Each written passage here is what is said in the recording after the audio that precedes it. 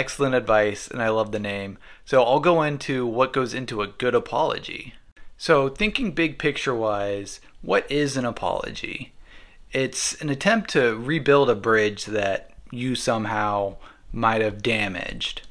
So the first thing is recognizing that it is damaged, that you caused some of this damage.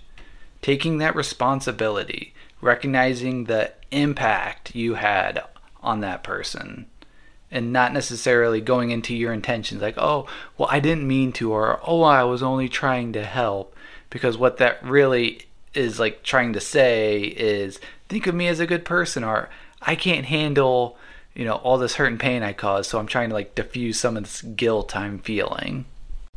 And if you can guess the impact that you've made on them, try and go into detail about why it may be important that they're feeling this way.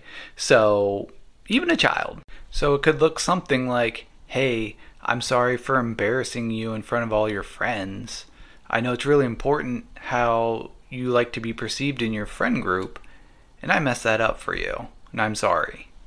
And yeah, last part is be specific on your plan on making those changes, and make them specific, so that way the other person can tell pretty easily that you're serious about making those changes. So going into therapy, it's pretty obvious if you're going to therapy or not. Or if you're reading books or accessing materials to learn, that's pretty obvious. Not like, I'm going to listen and learn. Like, that doesn't mean anything. How do I know you're doing that or not? So if you're specific, it's easier for the other person to see if you're really being serious. And another piece of advice is to be patient. You might have made an excellent apology, but if there's all this hurt built up in the relationship, they may not be ready to forgive you in that moment.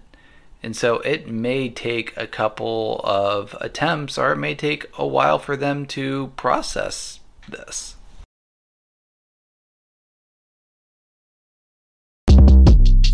Shortcast Club